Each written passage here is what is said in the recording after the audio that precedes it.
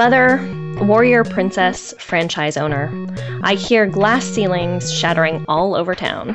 Thanks for listening to Game On Girl, the podcast where we talk about gender and game culture. I'm your host, Regina McMenemy. And I'm your co-host, Rhonda Oglesby. Today we'll be talking to co-founder and president of Trinket Studios, Tom Eastman. We're going to talk about an episode of The Big Bang Theory again today and look at how pop culture, and especially the very popular Big Bang Theory, is talking about gender stereotypes. So stay tuned, and we're glad you're listening to Game On Girl.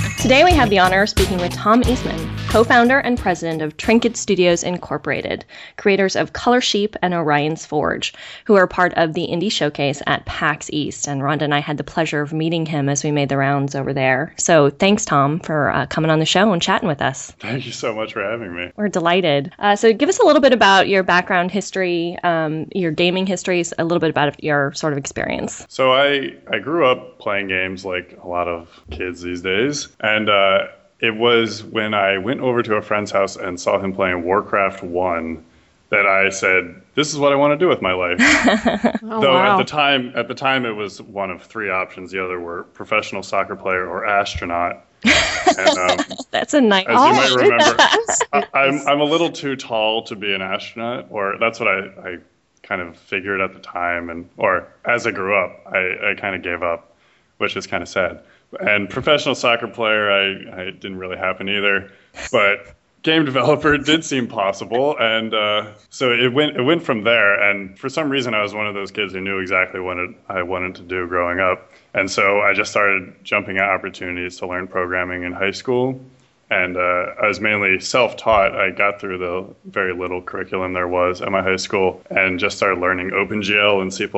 And I now know that I really was terrible at programming, but I spent high school making games and made some educational games at a little internship to make a little money, and that was enough to convince Dartmouth College to accept me into the computer science program. And then when I graduated, I headed to Wide Load Disney, and so it was a very simple journey. Unlike a lot of people heading to college, I knew exactly what I wanted to do. Yeah, that's a nice change. I teach college, and I am often teaching college composition. So I teach first-year students who oftentimes come into class.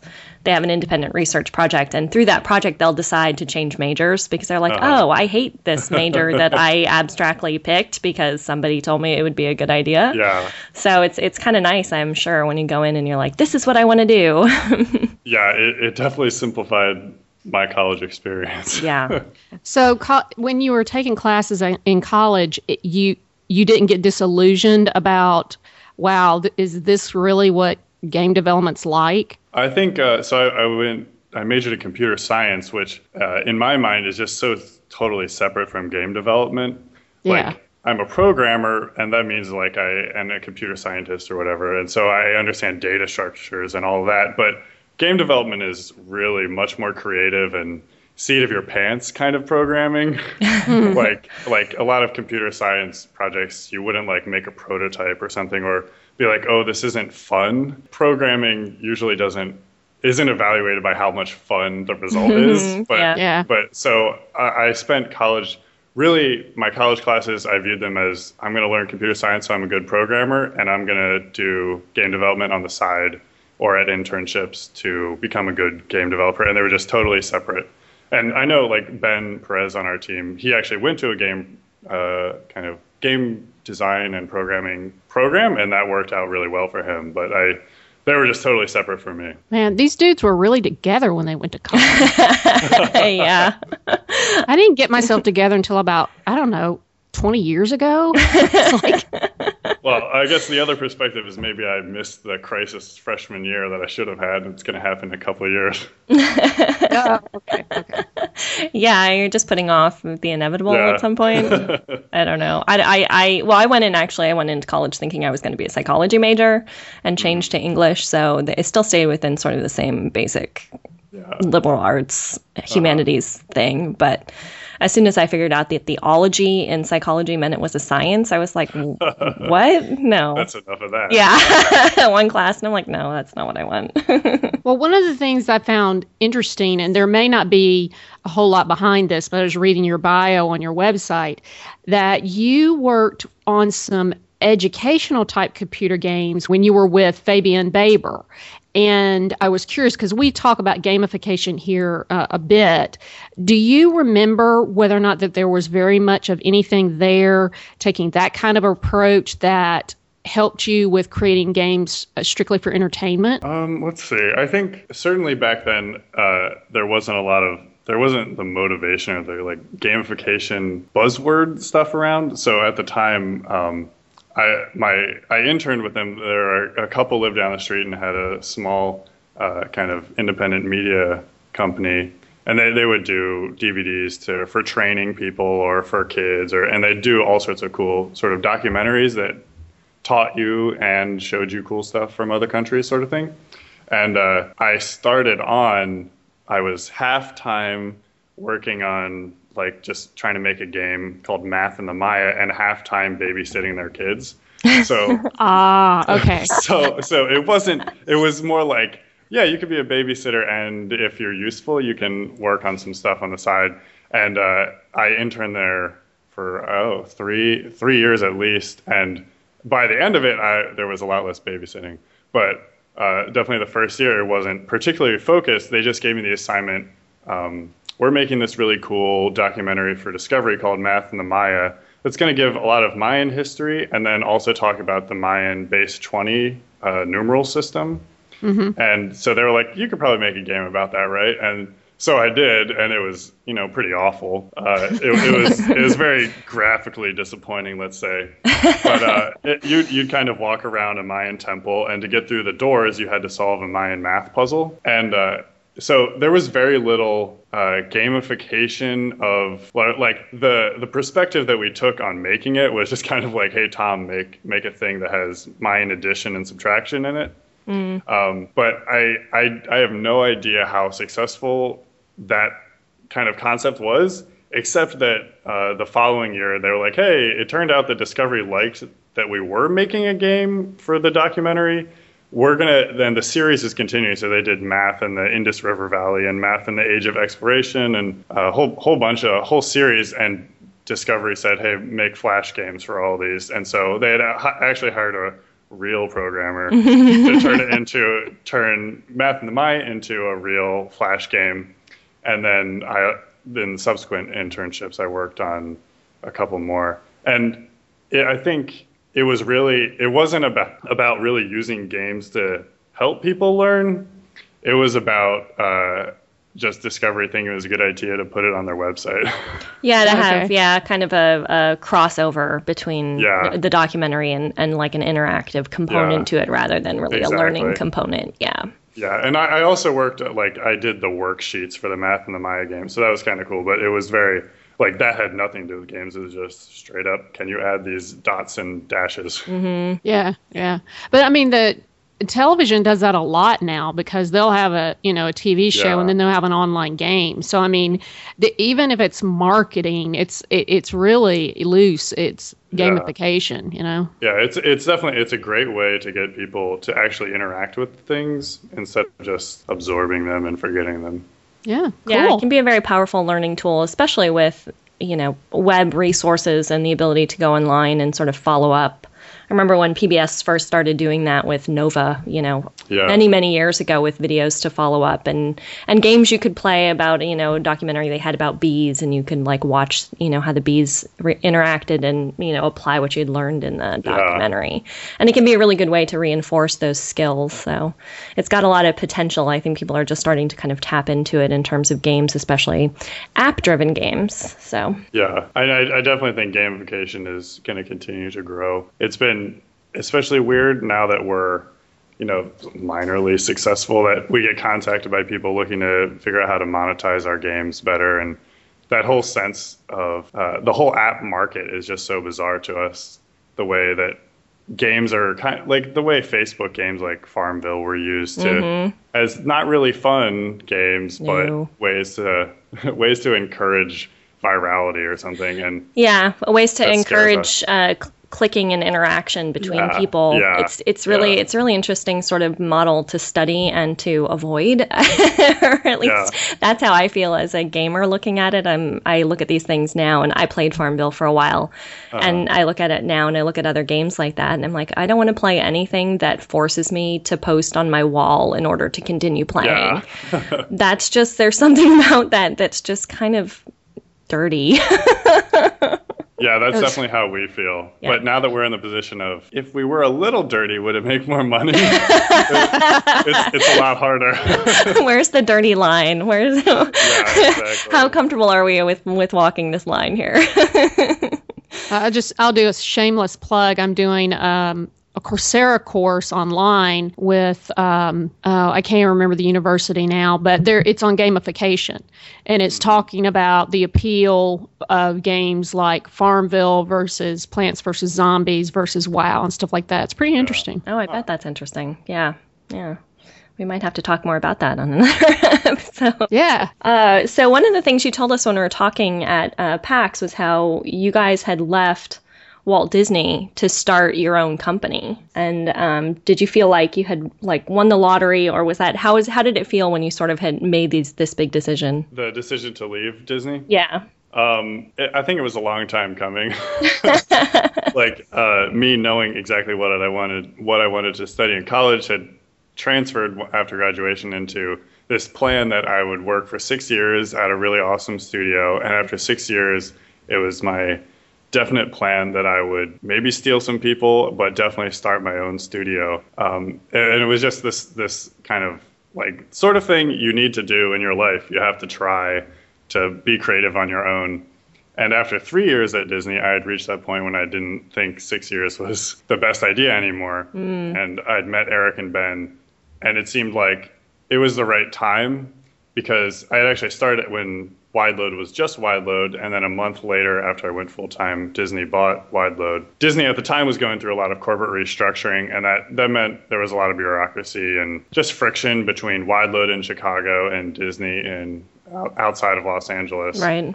And it really, like I said, a lot of friction, and we ended up making a big game, Avengers Initiative, Hulk, where we worked with Marvel, who Disney had bought as well. And that meant that there was, red tape between Disney and Marvel, and Disney wasn't particularly focused on making mobile games yet, but we shipped an awesome game, and I'm really proud of it. But at the end of that, it was definitely time that for us to try out our own way.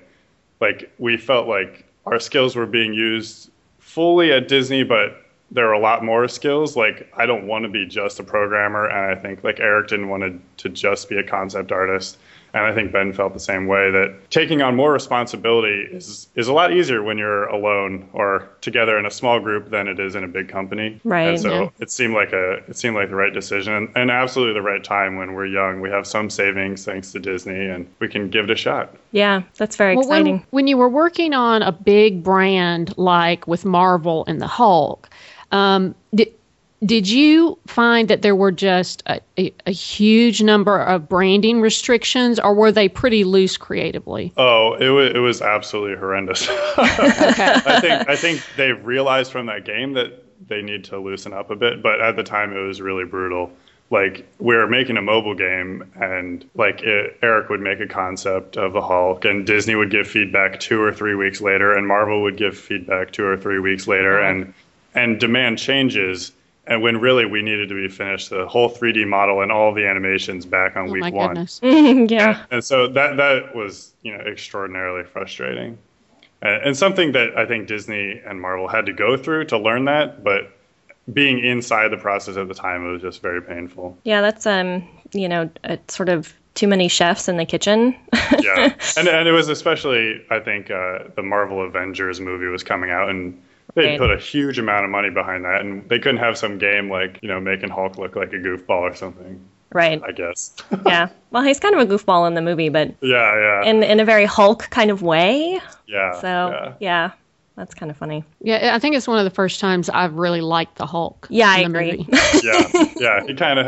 He had a personality and he was funny. Yes, exactly. It stood out as a different kind of characterization from that character. So besides just creatively and being able to expand on your skills, did the three of you have any other ideas or any other reasons that you wanted to bring into Trinket Studios when you decided to branch out on your own? I think it was really about having the creative freedom, and we had a whole bunch of meetings early on, and we're still having those, about what kind of identity we want Trinket to have. Oh, nice. And I think very good. Yeah. The big driver of that, I think, is Eric's art, because Eric comes from a character concept background, or he comes from all sorts of backgrounds, but he particularly likes doing amazing characters. And so we wanted to make sure that we were making games that really showcase that. And so our tagline that we came up with, that is not in any of our branding, is kind of, we wanted to make small games with big character or big personality. And I think both of our games so far, especially Color Sheep, really showcase that, like, strong character design. So I think that was our big thing we decided on after leaving, that we wanted to focus on, and really bring something new to characters, and not just make silly. We want to have really strong gameplay to go with it, but the characters, we want to be the focus. Yeah, I think that's what I noticed the most about Color Sheep, and I'm glad you mentioned it. Regina and I both got to play Color Sheep and Orion's Forge. Why don't you just give us your elevator speech for both of those games? Sure. Color Sheep is a game where you mix colors to fire lasers at wolves as Sir Wolson. And then Orion's Forge, Color Sheep is our arcade fast-paced game. It's pretty stressful, and Orion's Forge is our super relaxed puzzle game. It's kind of like a magnet puzzle game where you move towers around to guide a flow of stars. And then each time you build up a new star, and it launches into the sky to form another piece of a new constellation. And each constellation represents a little alien fable we made up, like Aesop's Fables, but with aliens. It's so cool. I just loved that game. Thank you. I thought it was so creative, and I've played a lot of physics games, and it was just so much different than the gameplay itself was different with the way you needed to play it, to the point where at first I was like, I'm not sure I get this. And then it took me a little bit to kind of get the hang of it. And I'm like, oh, okay, I get it now. But I love the elements of story that are woven into it, because it's so easy to get into physics games or quick app games that don't have very much depth to them. Yeah. And I thought that was a really strength of Orion's Forge. That was actually a huge design issue that I'm glad we ended up with the Fables the way we did, but it was really tough. We started off with just a magnet prototype sort of thing, where it was just play around with magnets and it's fun. And then we built up some more mechanics and made a whole bunch of puzzles. But like I said, we really want to have characters in it. And so we thought, let's make a story-based puzzle game. And we made this epic science fiction story about this young kid who lives in this terrible town that's kind of oppressed by these ancient ruins of towers. And the kid decides, or finds a way to kind of move the towers. And the town reprimands him and is super angry at him for potentially, like, destroying the town. And it's like this very long epic tale where it's like a full arc in a puzzle game. And we prototyped it with kind of like quick art, and after each puzzle, you'd get this sort of vision from the alien race who had left the towers behind. And every set of puzzles, you'd get a whole bunch of images that would explain like what the town and the kid were doing. And we tried it out, and it was just terrible. You couldn't remember anything. You'd play a puzzle, and you would have no idea what was going on. And so we realized, like, we really needed something that would remind the player every time of what they're doing. Right. And that's why we have the fables. You get a new illustration every time, but it puts all the previous lines of the fable there, and then it gives you a new one. Right. And that was, like, we had spent, I don't know, a week and a half on a script. This was a 9-week game, so that was a really long time on a full science fiction epic. and then with all these characters, and then we just had to can it, and then we spent 2 days reading Aesop's fables and writing our own and making up weird aliens, and that was a tremendous amount of fun. Well, and the two games are so opposite. Yeah. I love the way that you describe them because, Color Sheep is definitely arcade. I mean, it's bam, bam, bam. You've really got to move fast, and then Orion's you can sit and puzzle and move, you can't and lose think. or you can't do it wrong. Yeah. Right.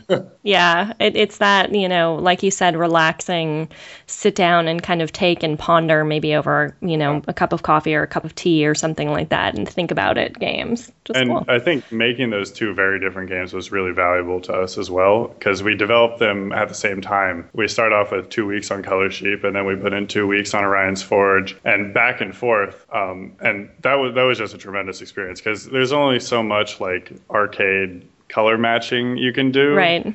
And then we could switch over to Orion's Forge. And it also gave us stretched out the amount of time we could play test with people, and that was really valuable too. That's really cool. I like the complement. I mean, they complement each other as games, but in terms of how I imagine at least the creative process works, to be able to work on one and then take a break from it and go back, and work on a completely different strategy and a completely different game setup between the two. I think, that I could see that working very well in terms of keeping your creative energy up on both projects so you don't tire out on one from, definitely. We got burnt out or hit dead ends. Yeah. And then it's really easy to just jump on something else. And then after like a couple of weeks, you're ready to tackle that intractable problem again. Right. And I imagine as a small studio or as you're building that helps too because you only have a few people you're working with. So you want to keep everybody with their energy where you need it. Yeah, absolutely. Neat. Am I remembering correctly? I think that you told us at PAX that was the very first time that the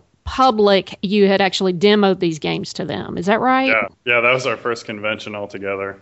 Okay, so how did it go? What kind of things did you learn from the players? I think the biggest thing was just the diversity of people who are interested in a game like Color Sheep. I think Color Sheep was definitely the standout. It's a lot easier to say, hey, a sheep with lasers than physics puzzle game with alien fables. But it was just fascinating to see. Like, we'd have little kids come up, and there was one little girl who came up every day, and her mom said that she just wanted to come back every day, and whenever she'd play a different game, she'd say, it's not as good as Color Sheep. Oh, awesome. But then it went from like a little girl to hardcore gamers who were just totally enthralled by a score attack game that was really hard. And then everyone in between as well. It was just fascinating to see like couples playing together or even casual gamers, people who are just fascinated by the art. It was just ran the gamut. And that was, we had kind of suspected that because we had kind of gotten some press before. Like we were in Entertainment Weekly alongside a couple not indie at all games. And that was just a total shock. We never thought we'd be in Entertainment Weekly of all places. But that sort of casual, accessible, but a game that doesn't treat players as casual players. Like Color Sheep is a really hard game. We have an update that improves some things and then adds an even harder mode. But it's a really hard game. And I think it's to its benefit, it's got a very unique control mechanic that means that you don't have to have played Mario your whole life to get good at it. And that was a really rewarding aspect of it. Yeah, there's a lot of nuance to it that there aren't to a lot of arcade games.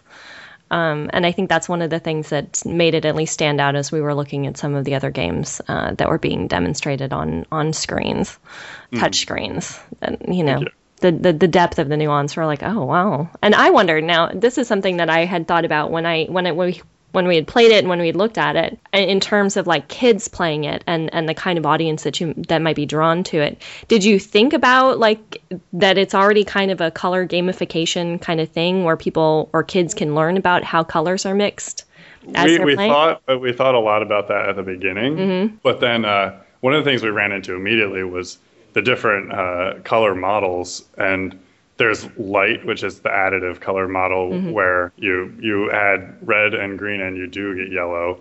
And then there's the subtractive model, which is paint or pigments. And that is what I think kids learn in school. And we're doing the opposite of that. And so we kind of had this fear of like, we're teaching kids the wrong thing. And some kids were like, red plus green equals yellow. And like the teacher's like, no, sorry. And then like some kid would be ostracized for playing color sheet. So we've kind of skirted that issue and we feel really uncomfortable about it because it doesn't really teach things. And we've gotten some press, including the New York Times last week, which said it was learning paint, or like mentioned paint and learning in the same sentence, and we were like, well, and you're cringing inside. Yeah, it's something and so like we were like just today we were updating our app descriptions, and we're like, I don't know if we should put this quote in because it's not paint. Yeah.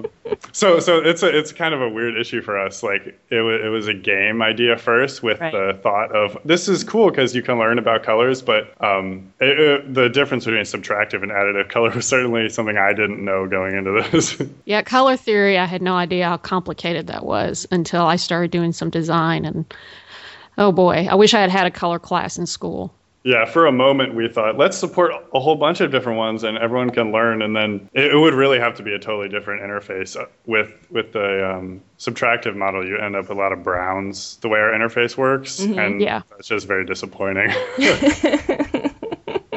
Well, before we leave the games, why don't you tell our listeners where they can buy them? You can buy Color Sheep and Orion's Forge on iOS and Android, specifically on the Google Play Store, though also on Samsung if you're outside the U.S., for 99 cents.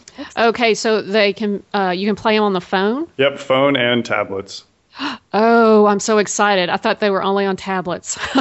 That's actually a funny thing that like when people play it on a tablet, it's kind of like DJing, but I prefer it on the phone because then you can use your thumbs. I know what I'm doing immediately after this. I've been shopping tablets. That's awesome. We just finished up today a big update that should make it look even better on tablets, but it'll look even better on phones too. Cool. Yeah, well, I've found that I don't like the same games on my phone that I like on my tablet. There's some games that are like when I was playing Draw Something, I had to do that on the tablet. Yeah. Because I couldn't understand how people could do that on their phone. Yeah, the small screen definitely changes things. Yeah, it's an interesting dynamic. So what would you say, or what do you think in terms of how you're sort of conceptualizing your gamers as you're designing? How well do you think you know the people who are playing your games, or was that part of what you sort of learned at PAX? I think we have no idea.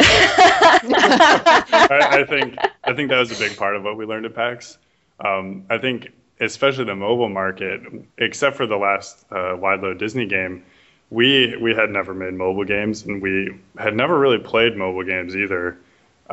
Like I don't think I'd ever played a game on my phone before starting on these. And part of that was just because I didn't feel like I had time, or when I game, I like to be like relaxing more. But that was something we went into with a lot of trepidation. But it seemed like the mobile market was big, and it was a way that we can make small games without too much hassle. Right. Like paying Apple $100 or Google like $25 or $50 to be able to publish a game seems like a really great way to build a pipeline and start working together, and not just sit down and start working on a 2-year game. We really wanted to figure out what Trinket really was about, and what better way to do that than make small games.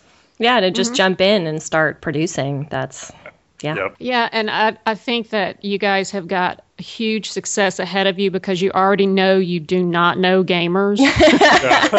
You're at least willing to admit that you don't know what the gaming market's really like. So you're willing to be surprised or try anything.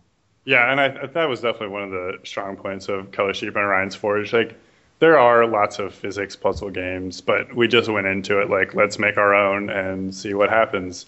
And it meant that we made a lot of decisions that other studios wouldn't make, and we missed a lot of things, like a quit button on Android. Apparently people really love that.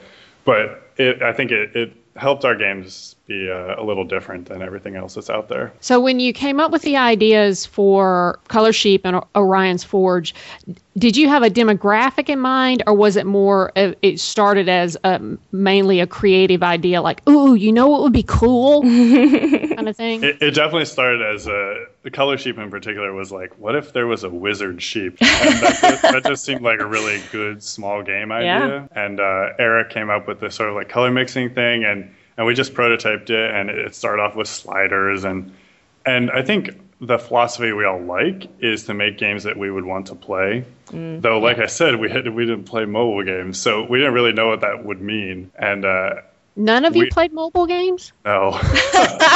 Wow. I don't know why I'm stunned by that. Yes, I think that really, I think it was helpful, and it was kind of weird too. Yeah, it's kind of like trying to design a first-person shooter without ever having played one.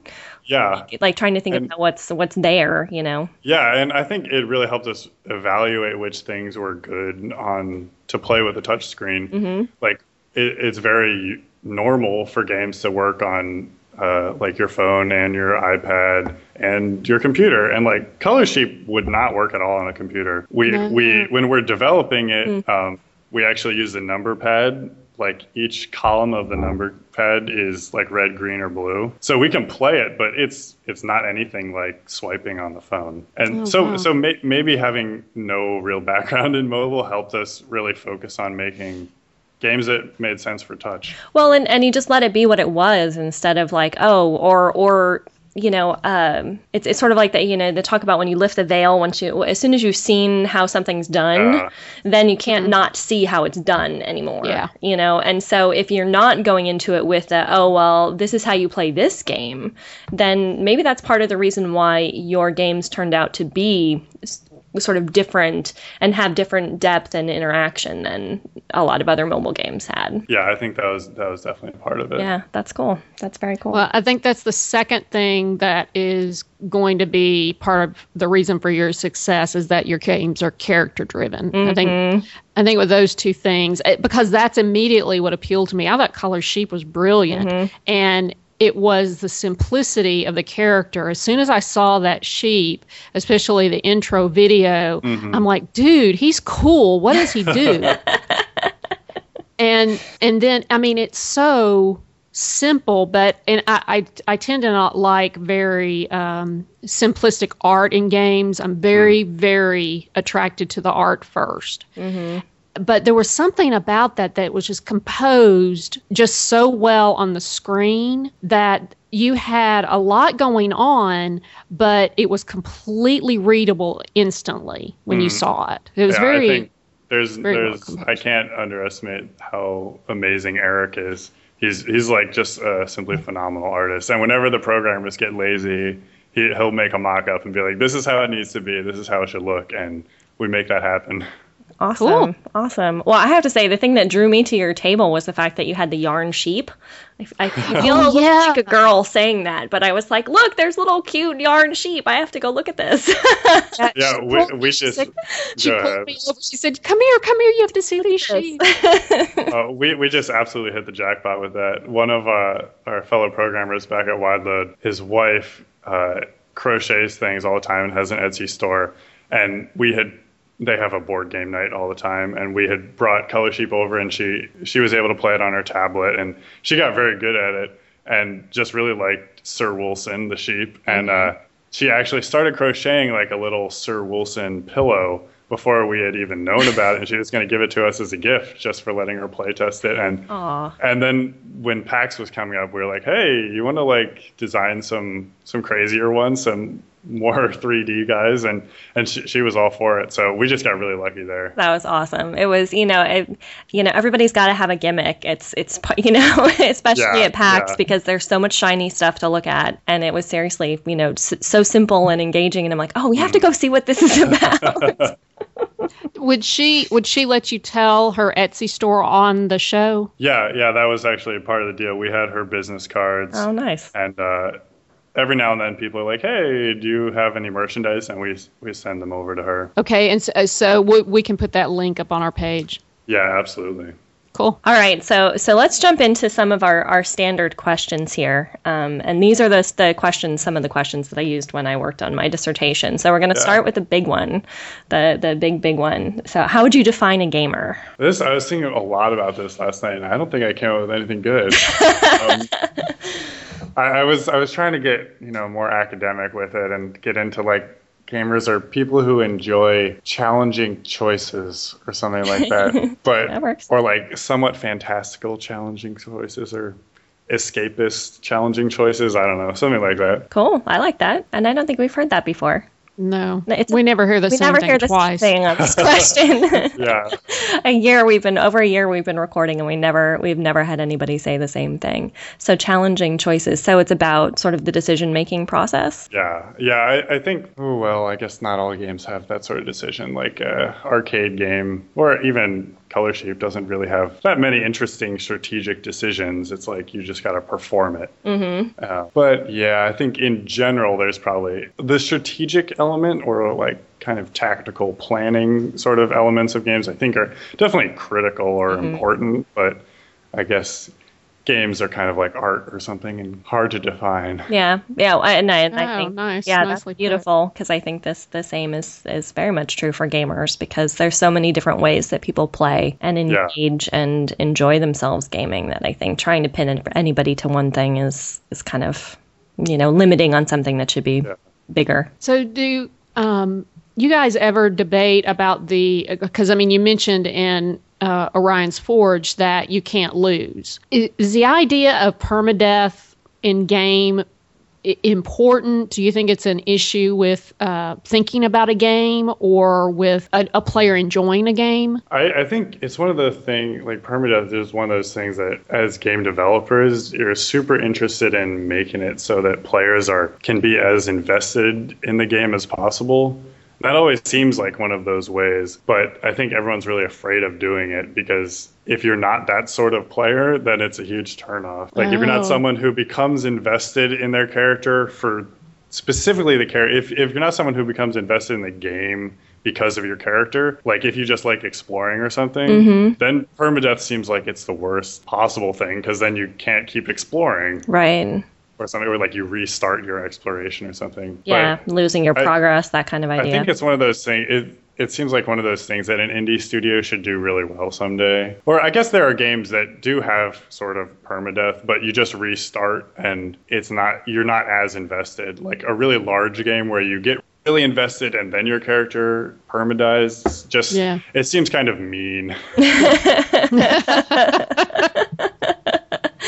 Yeah, I can see that. We've been, kind of batting this idea around, and I was playing Torchlight 2 with one of our former guests, Nana Nia, who's a YouTuber, and it was really interesting because she had been playing on hardcore mode where there is permadeath, where your character is going to die on a different character, and we had started new characters all at the same time so we could all be the same level. And I realized after having played maybe 2 or 3 times with her that she had become a much more cautious gamer than I have ever been, because I would just run in and I die and I go back to the beginning and I lose my gold or whatnot, but she almost never died because she was used to that mechanic, sort of being an overarching idea of how she was playing the game. And so I wonder if it's in terms of design, if it's something that you're choosing at the beginning or something that from the beginning that it can kind of incorporate into your play in a specific way or might impact you. Because part of what I was thinking after I had been playing with her was maybe that's what I needed to do, because I'm not often a very careful player.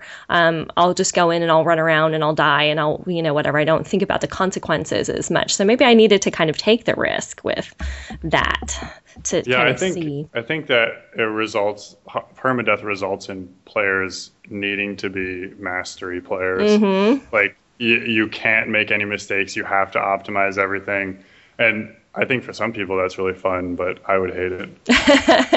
And I think the big struggle for developers too is that you have to make the game more fair. Mm-hmm. If you have areas that just happen to be a little harder or a little easier, it's okay if your players can die and they come back and something is slightly better, like or they can overcome it through death. Right, right. But when you can't, then it makes your game design much more I don't know, brittle or painful, because you really it has to be perfect. Yeah, like, it has to be very as someone balanced. gets to level 30, the enemies have to be exactly prepared for them. Mm-hmm. And if your random number generator kills them, then that's just the worst. Yeah. So what do you like to play? I'm all over the map. I think my mainstay, the game I grew up playing like every weekend with 7 other friends, was Halo. And I haven't played Halo 4 all that much because I've been too busy. But I pretty much play all the high-profile Xbox games and then all the Blizzard games, except for World of Warcraft, because I don't have that kind of time. And Nobody does anymore. Yeah. And then every now and then I'll pick up a racing game, but and then indie games every now and then, and now mobile games on occasion. But I think I played, like right now I'm playing BioShock Infinite, almost done. But I think RPGs, going back to like Baldur's Gate, and then including action RPGs like Diablo, and then Mass Effect, and I don't know, BioShock, I guess you could maybe call an RPG. But yeah, a wide range, all over. Yeah, you hit 2 of Rhonda's favorites right in a row there. Oh, really? Yeah. Diablo and Mass Effect. Oh, excellent. Mm-hmm. Yeah. I think Mass Effect is definitely one of my favorite series. Yeah, that's the one that Rhonda got really mad at our PlayStation for. Yeah, my PlayStation, the hard drive died, Oh. and I lost my character. Oh, wow. Yeah, we had a whole episode about it. It is the first real RPG I had done, fully fleshed out, and it was, I had played her and imported her into Mass Effect 3, and Wow. I just was surprised by my reaction to it. So Yeah. That's permadeath right there. Yeah, exactly. it was Not by choice and not an option Yeah. made. Which is part of where we started thinking about it has to be an option and not just something that happens to you. Yeah. So I'm curious, you said you've played a couple of mobile games now. Which ones have you tried out, or what have you sort of experienced now that you've become a mobile designer? One of the really fun ones I've been playing is another guy left. He was a game designer at Wide Load Disney and left near the same time as us. And they put out Oregon Trail. It's like Oregon Trail, but with zombies. So it's ORGAN. And it's like a complete reskin, and then they added a ton of new stuff. And so it's got all that, like, buy batteries for your car instead of your wagon. And then you can name all your friends, and they might get bitten or get dysentery, and you get the whole. It's a really fun game to just. Oh, that's delightful. A full game might take, I don't know, 45 minutes or so, but you can just pick it up on the bus and make it from Chicago to St. Louis or something and avoid some zombies. Oh, that's cool. Is it a social game, or can you play it by yourself? It's really only by yourself, though. Since Okay. you can name the other people in your station wagon as your friends, they have a pretty cool Twitter integration. So when your silly friend gets bitten by a zombie or like loses $20 in the seat cushions or something, you can tweet about it. And that seems like that's so a really cool. fun thing. You could yell at them on Twitter. That's awesome. Yeah, I've actually found out that I've been named in a couple of people's XCOM games, and then I've died, and so I was like, like in one of them I had to be, I won't give away the ending, but in the ending I had to be one of the people at the end that died, and I was like, oh man, that sucks. But that didn't get put on Twitter, so that's kind of cool. So have you guys debated at all the idea, because I think it's an idea that's promoted in marketing personally, but the idea that there's a difference between, or there is a term for casual versus hardcore gamers? We've talked about it in the dining room where we work, but I think we even struggled to come up with what hardcore gamer meant, and I think there's certainly an influx of gamers some went to the like Facebook social gaming sort of thing, and some are going to mobile, and the marketplace is kind of saturated by people who may not be as savvy about what games to purchase. Like there are games where you're not bombarded by ads every 2 minutes, and yet the ones with ads still do better, you know? So that just tells me that there's sort of like a Farmville issue that's going to work itself out as people realize that playing Farmville and then a clone of Farmville and then one more clone of Farmville isn't the most fun that can be had on their phone. But I think that's the bigger difference. Like people who are unaccustomed to buying games or researching games or choosing which games they're going to spend time on or spend money on. And then players who are accustomed to that. And I think hardcore gamers are more accustomed to that. But Right. I think the way that especially mobile games are played, it's that most people just, play it on the toilet or on the bus. And and it doesn't really have to do with what kind of gamer you are. Right. It's more about access at that point than how you're playing or how you're engaging it. I actually had someone in the dissertation study who had said the difference between hardcore and casual was more about how much money you're willing to spend a year on gaming. and I had never really thought about it that way. But that she thought that was really the definition that the industry was pushing. Hardcore as a definition for you need to have all of these games to be hardcore to get people to continue to spend money on games. Yeah. And I was like, oh, that's just depressing, but it might be a little accurate. Yeah. Well, did you take a look at our gamer types on the site? You said mastery, absolutely. So I figured you did. So do you have an idea of what you identify with? So this is kind of interesting. When I read them, I was like, I'm definitely a self-gamer because I would think back to like Dragon Age or Mass Effect, and I would play the characters and make them look like how the person I thought. And then I thought, okay, well, that's kind of interesting because in Diablo 1 and 2, I played as the ranged female character. So that's kind of weird. But and then I was like, I could justify that by saying that myself is interested in archery or that sort of thing, or ranged combat, I guess. Right. And that's why the closest representation that they had available for myself was the Amazon or the Ranger. Right. But then I took the quiz and I got only, what did I get? I got 40% mastery and 30% of each of the others. Oh. And so then I was like, well, that's disappointing. I don't know what I owe. and I could see, like, as a game developer, I'm definitely a mastery focused player. Like if I see how the design works, I'm going to try to take advantage of it. And I definitely min-max things as a programmer. And I also will definitely role play games and like try to fit in with the scenario. And I guess it's probably that I don't play World of Warcraft that I don't have a good idea.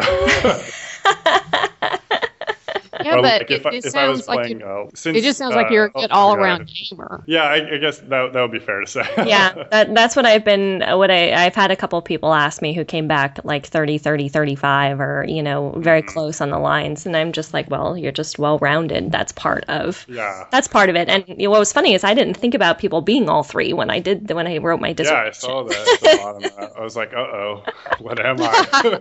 I should change Identity crisis. Gamer type identity crisis. Like it was really interesting thinking about that and like thinking about the decisions I'd made in RPGs. Like if I try to play like a Firefly Malcolm Reynolds style character who is like has a soft inside but acts really tough on the outside. Right. I just can't do that. I get really frustrated. Because I'm just like, oh, I can't execute this person, even though they probably are evil. But then, like in some games, it's easier to justify and be in that setting. I can be who I think I would be in that setting, Right. But, yeah, I had tough deciding. That's funny. Cool. Yeah, I don't think that's unusual at all. We actually have one of our writers for the site is the same way. He's like, I'm a little bit of all of them. And it is. Okay, good. It's perfectly normal. It's perfectly normal. Yep. no need for a crisis. It's just more, preference based or where, and it might be because about other personality assessments. It might have been influenced by where you were when you took it or what you had just been doing. So had you just been programming and then you took it, your mastery might have been more on at that time. So that might have been why it came out a little bit more. Well, this has been great, Tom. We always hate ending the talks because we just love talking about games and stuff like that. I understand. We definitely can find your games and at least link through trinketstudios.com if at all fails. We can do that, right? Yeah, definitely. And then your Twitter is at Trinket Studios, and then for you, at Trinket Tom. Yep. And our Cool. Facebook is Trinket Studios as well. Right on. Oh, okay. Yeah. That's awesome. Nice and easy. Yes. Consistency is helpful. Have you guys got any shows or anything coming up? We're actually going to be at C2E2. I have no idea what that stands, but it's a Chicago game and comic conference sort of thing. Cool. Cool. That's, I don't know, not this weekend, but the next one. We'll be there with a whole bunch of other Chicago indies having a good time. And we'll have 2 of our little makeshift arcade cabinets there. And then we just hate the thought of thinking about PAX, but PAX Prime might be a good idea. Yeah. It probably would be. I've been to Prime as well, and it's a great place. Yeah, it seems like it would be very valuable. Yes. It's just the thought of being exhausted and have no voice again. Yeah, and scary. it's 4 days this year. They're Yeah, coming to and- Monday. Oh, really? And the That's tickets just sold killer. out. The tickets sold out. The 4-day passes sold out in 17 minutes today. Yeah, 17 God. minutes. so that worries us. Like maybe we've already missed a chance to be in the Indie Mega Booth or something again. I don't know, but I just couldn't. No, I think we're okay. But yeah, yeah, sure. You probably It's are. so soon. It is so soon. It's just right around the corner. I couldn't believe When is it? that. It's the same weekend as Dragon Con, the last weekend of Oh, yeah, that's August. right. So, yeah, but it's a great show, and Seattle's a good time. So, Yeah. yeah. Well, thank you so much for coming and talking with us today, thanks, Tom. Tom. We really Oh, thank appreciate you it. guys so much. This is really fun. Oh, great. Thanks.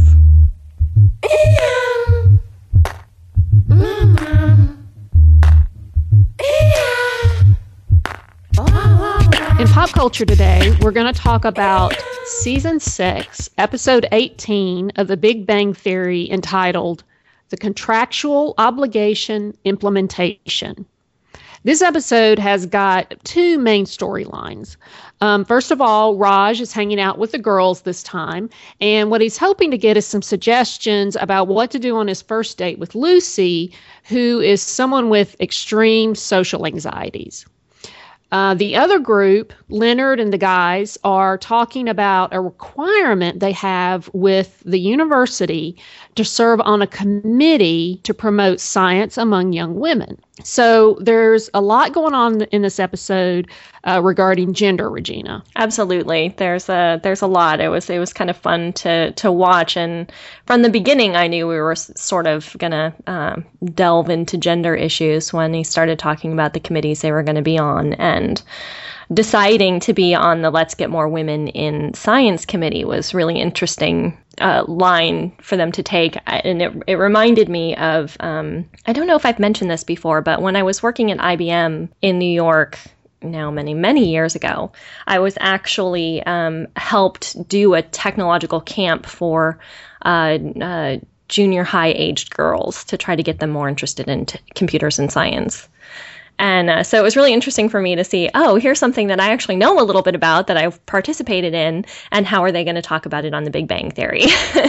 Yeah, cool. So then what do they end up doing? What do our fearless Big Bang Theory heroes decide to do in terms of getting more young girls into science? Well, none of them are interested in doing this.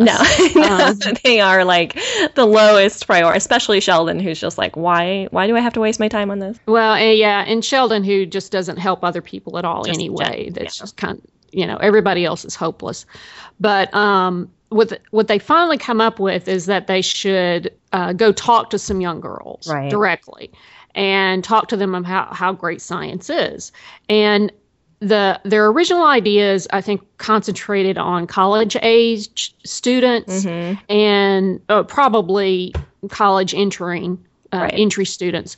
And Sheldon's the one that says, we should start earlier than that. That's ridiculous. And so Howard arranges for them to go to his elementary school and talk to some women about science. Right. And that was actually a really insightful thing, because what the research shows is that if we want to get more women into sciences and into computer science and those, degrees in those fields, you need to start at least at junior high, if not before that. That by the time girls hit high school, and definitely by the time they've hit college, the window to get them interested in science is long, long closed. So I was really glad that they sort of sent that message, knowingly or not, to go back to younger ages and not think that, you can sort of change the ideas of how you want to see yourself or what kind of major you might have by the time you get to college. There's too much that's sort of established. And in some cases, as you know, because you were a big science person in high school, in some cases it's too late by the time you get to college to even start thinking about those things. You need to take some of those classes in high school. So yeah.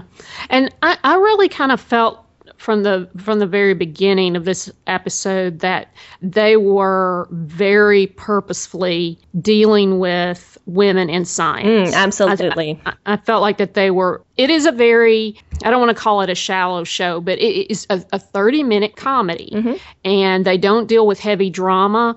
But the points, I think the very few points that they made in the episode about gender stereotypes and women in science, I think were very purposeful, and I think they were very clear.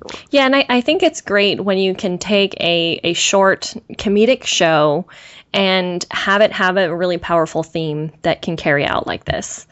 They have 30 minutes, they have a huge audience, and having it be that driven, let's get this point across, I think is really useful and really kind of nice that they acknowledged, because it is kind of remarkable if we think about the representations we have in the Big Bang Theory.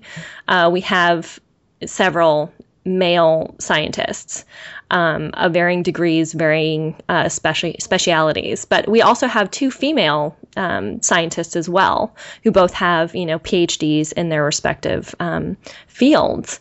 And it's really fantastic that we have those, jobs, those careers represented in something that is this popular, because it does show people, oh, here are some options you could have. If people watch Amy Farrah Fowler cutting up brain samples looking for, tumors, maybe that'll spark somebody's interest into going into that kind of science or doing that kind of work, or, the work that Bernadette does with microbiology, which we don't actually get to see generally. I don't think we've actually seen her in her lab. We've seen, I think maybe once we have, I can't remember.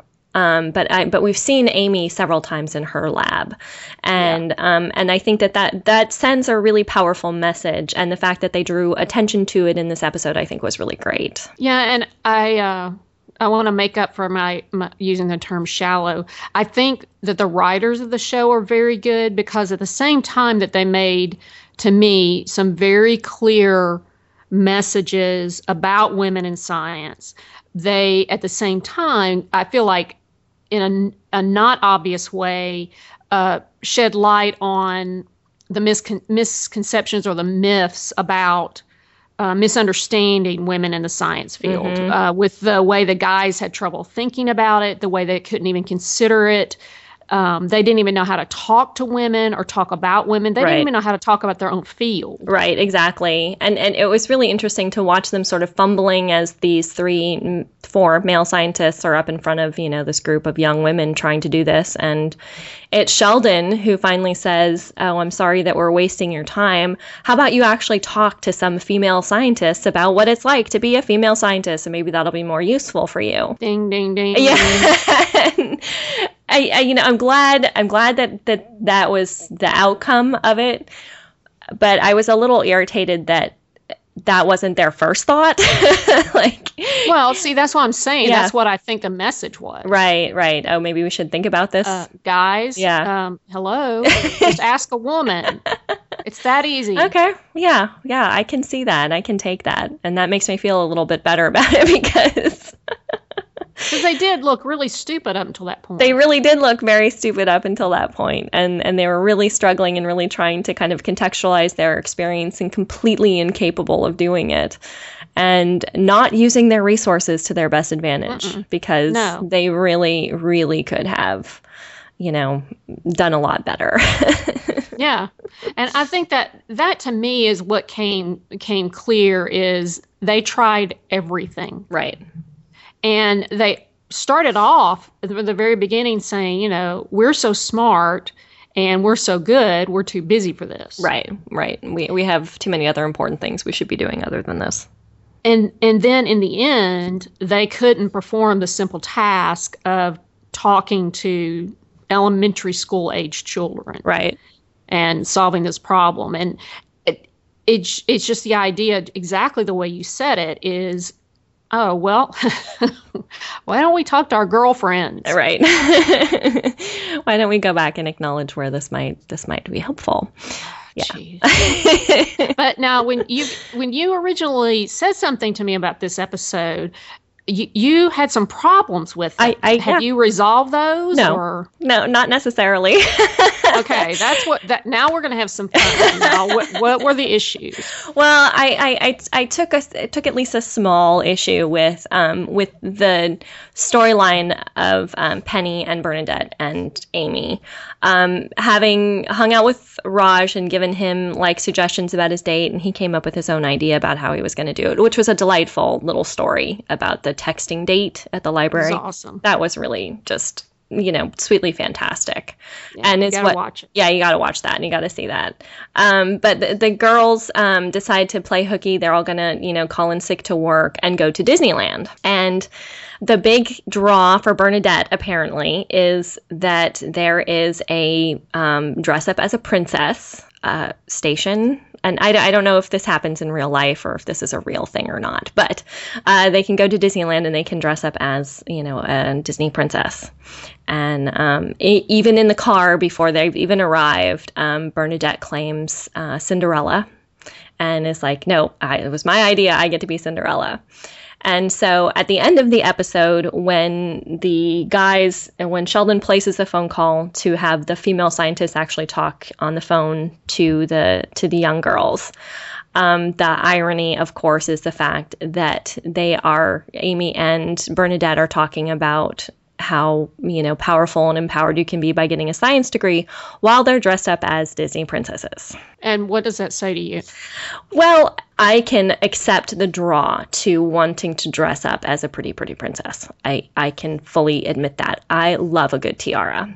And I can appreciate the irony of them having these conversations and, not encouraging the young girls as they're dressed up as princesses, but that the whole idea that was the one thing they had to do when they went to Disneyland kind of miffed me a little bit, I guess, is how I would say that. Yeah, but I mean, if you're playing hooky and you're going to do the thing that, as a grown up, you're going to go play and nobody's going to know about it and you get a chance to do something, Yeah. I mean, it was just kind of a fantasy thing. And yeah. What I liked about the ending where they're dressed as the princesses talking on the phone is you don't have to give up one for the other. Right.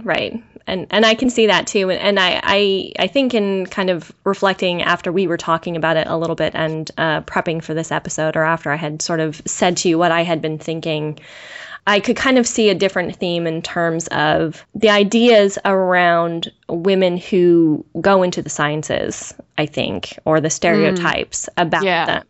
Are that they do that because they're not attractive, because they can't succeed in the sort of stereotypical ways we expect women to succeed in being attractive and landing a successful husband to take care of them, et cetera, whatever else they might want or need to take care of them, that kind of idea. So, of course, they must not have any desire for it, which I think is total hokum. I don't think that's true at all. And that idea of, third wave feminism of, you can do both. You can have the science degree and the tiara. Yeah. It's fantastic, and that's how it should be.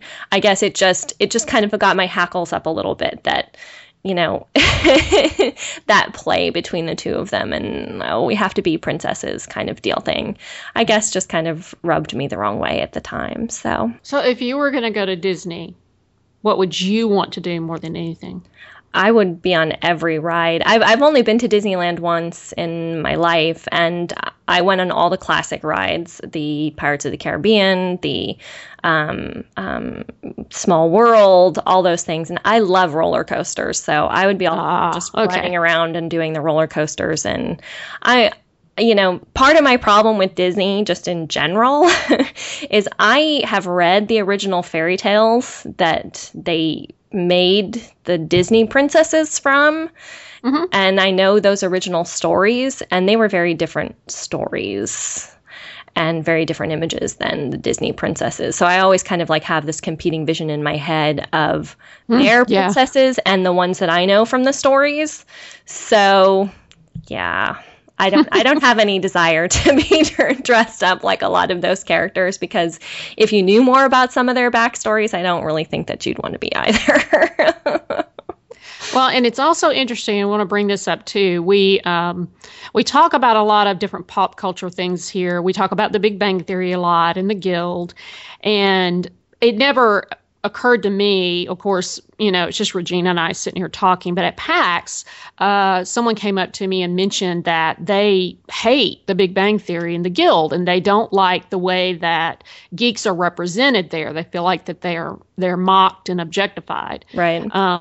I do admittedly love both shows, and I don't feel that that's what's done. I think it's a very, very stylized. I think that they hold their own. I think that they grow and evolve, and I know geeks just like that. Mm-hmm. Very much like that. But we definitely, mostly we talk about it here based on the kind of issues that they bring up. And we've had problems with them before. Right. And if so, that's what we like to talk about. Right, exactly. And I've read some of the critiques of the Big Bang Theory, and one that I read that I wish I could track where I had read it to, but the basic idea was the person writing the post said they didn't like the Big Bang Theory because you're not laughing with the characters, you're laughing at them. And they didn't like the idea of laughing at characters that were representing geek culture. And I thought about that, and I can understand that. The whole, laughing with someone and laughing at them. But you bring up a great point, Rhonda, when you say it's a stylized show. And I would take that a step further and say not only is a stylized show and a scripted, show, but it's also a sitcom. And the thing about sitcoms is you're always laughing at the characters in sitcoms. Yes. That's why it's a sitcom. It's a situational comedy. We're not laughing with Kelso. We're laughing at Kelso. Yeah. You're not laughing with the Three Stooges. You're laughing at the Three Stooges. It's the nature of that type of comedy. What's nice about the Big Bang Theory, and I will agree that there are complications, and we've talked about them, and we've talked about other representations and the difficulty in representing, geek culture in sort of a mainstream, digestible way. Yes, that might be problematic for people, but at least we're seeing characters who do reflect these personalities that we know are out there. Yeah. Yeah, they're not the secondary characters or the comic relief. Exactly. For the cheerleaders and the quarterbacks. Yes, exactly. When the very first time that I watched The Big Bang Theory, I was watching with, someone who was not of the demographic of The Big Bang Theory at all. And she called the characters her boys. Oh, I have to watch the show with my boys. And that kind of ownership, not a person of geek culture, not somebody who's kind of engaged in this, but had that kind of feeling and ownership about them. And I don't think those are bad things for geek culture in terms of wanting and sort of having acceptance, and I also don't think it's so bad that we laugh at them, because in that way, we end up laughing at ourselves too. Yeah. And you need to be able to do that. That's why we need situation comedies, because we need those laughs sometimes. That's exactly right. Well, we love talking about pop culture issues, and we love hearing from you and what your comments are. You can find all of our social media links on our website at GameOnGirl.com. You've been listening to Game On Girl. I'm the co-host, Rhonda Oglesby. You can follow me on Twitter at RoRoom. That's RHOOM. You can email me, Rhonda, at GameOnGirl.com. The quote at the beginning of the show was from this episode of The Big Bang Theory, Season 6, Episode 18. And I'm your host, Regina McMenemy, or Doc Liz, as I'm known on Twitter and Steam. Thanks to Tom Eastman of Trinket Studios Incorporated for coming on the show today. We're really delighted to get a chance to talk to someone who's actively designing games, and mobile games in particular, because we know a lot of our listeners play mobile games. So if you haven't, go right now and check out Color Sheep and Orion's Forge. They're fantastic games, and we think you'd really I'm downloading them right now. Because Rhonda's awesome like that. Game On Girl is available on iTunes and Stitcher streaming. If you use a Windows phone, we're also available via Podcast Lounge. You can stream the most recent episode there or buy the app for $1.99 and download them all. These links, along with references made in the show, can be found on our website, GameOnGirl.com. This podcast is edited by Ryan Broom at Desert Tree Media, and the theme song Good Day by Triple Fox is used under a Creative Commons Attribution license. Thanks for listening, and until next time, game on!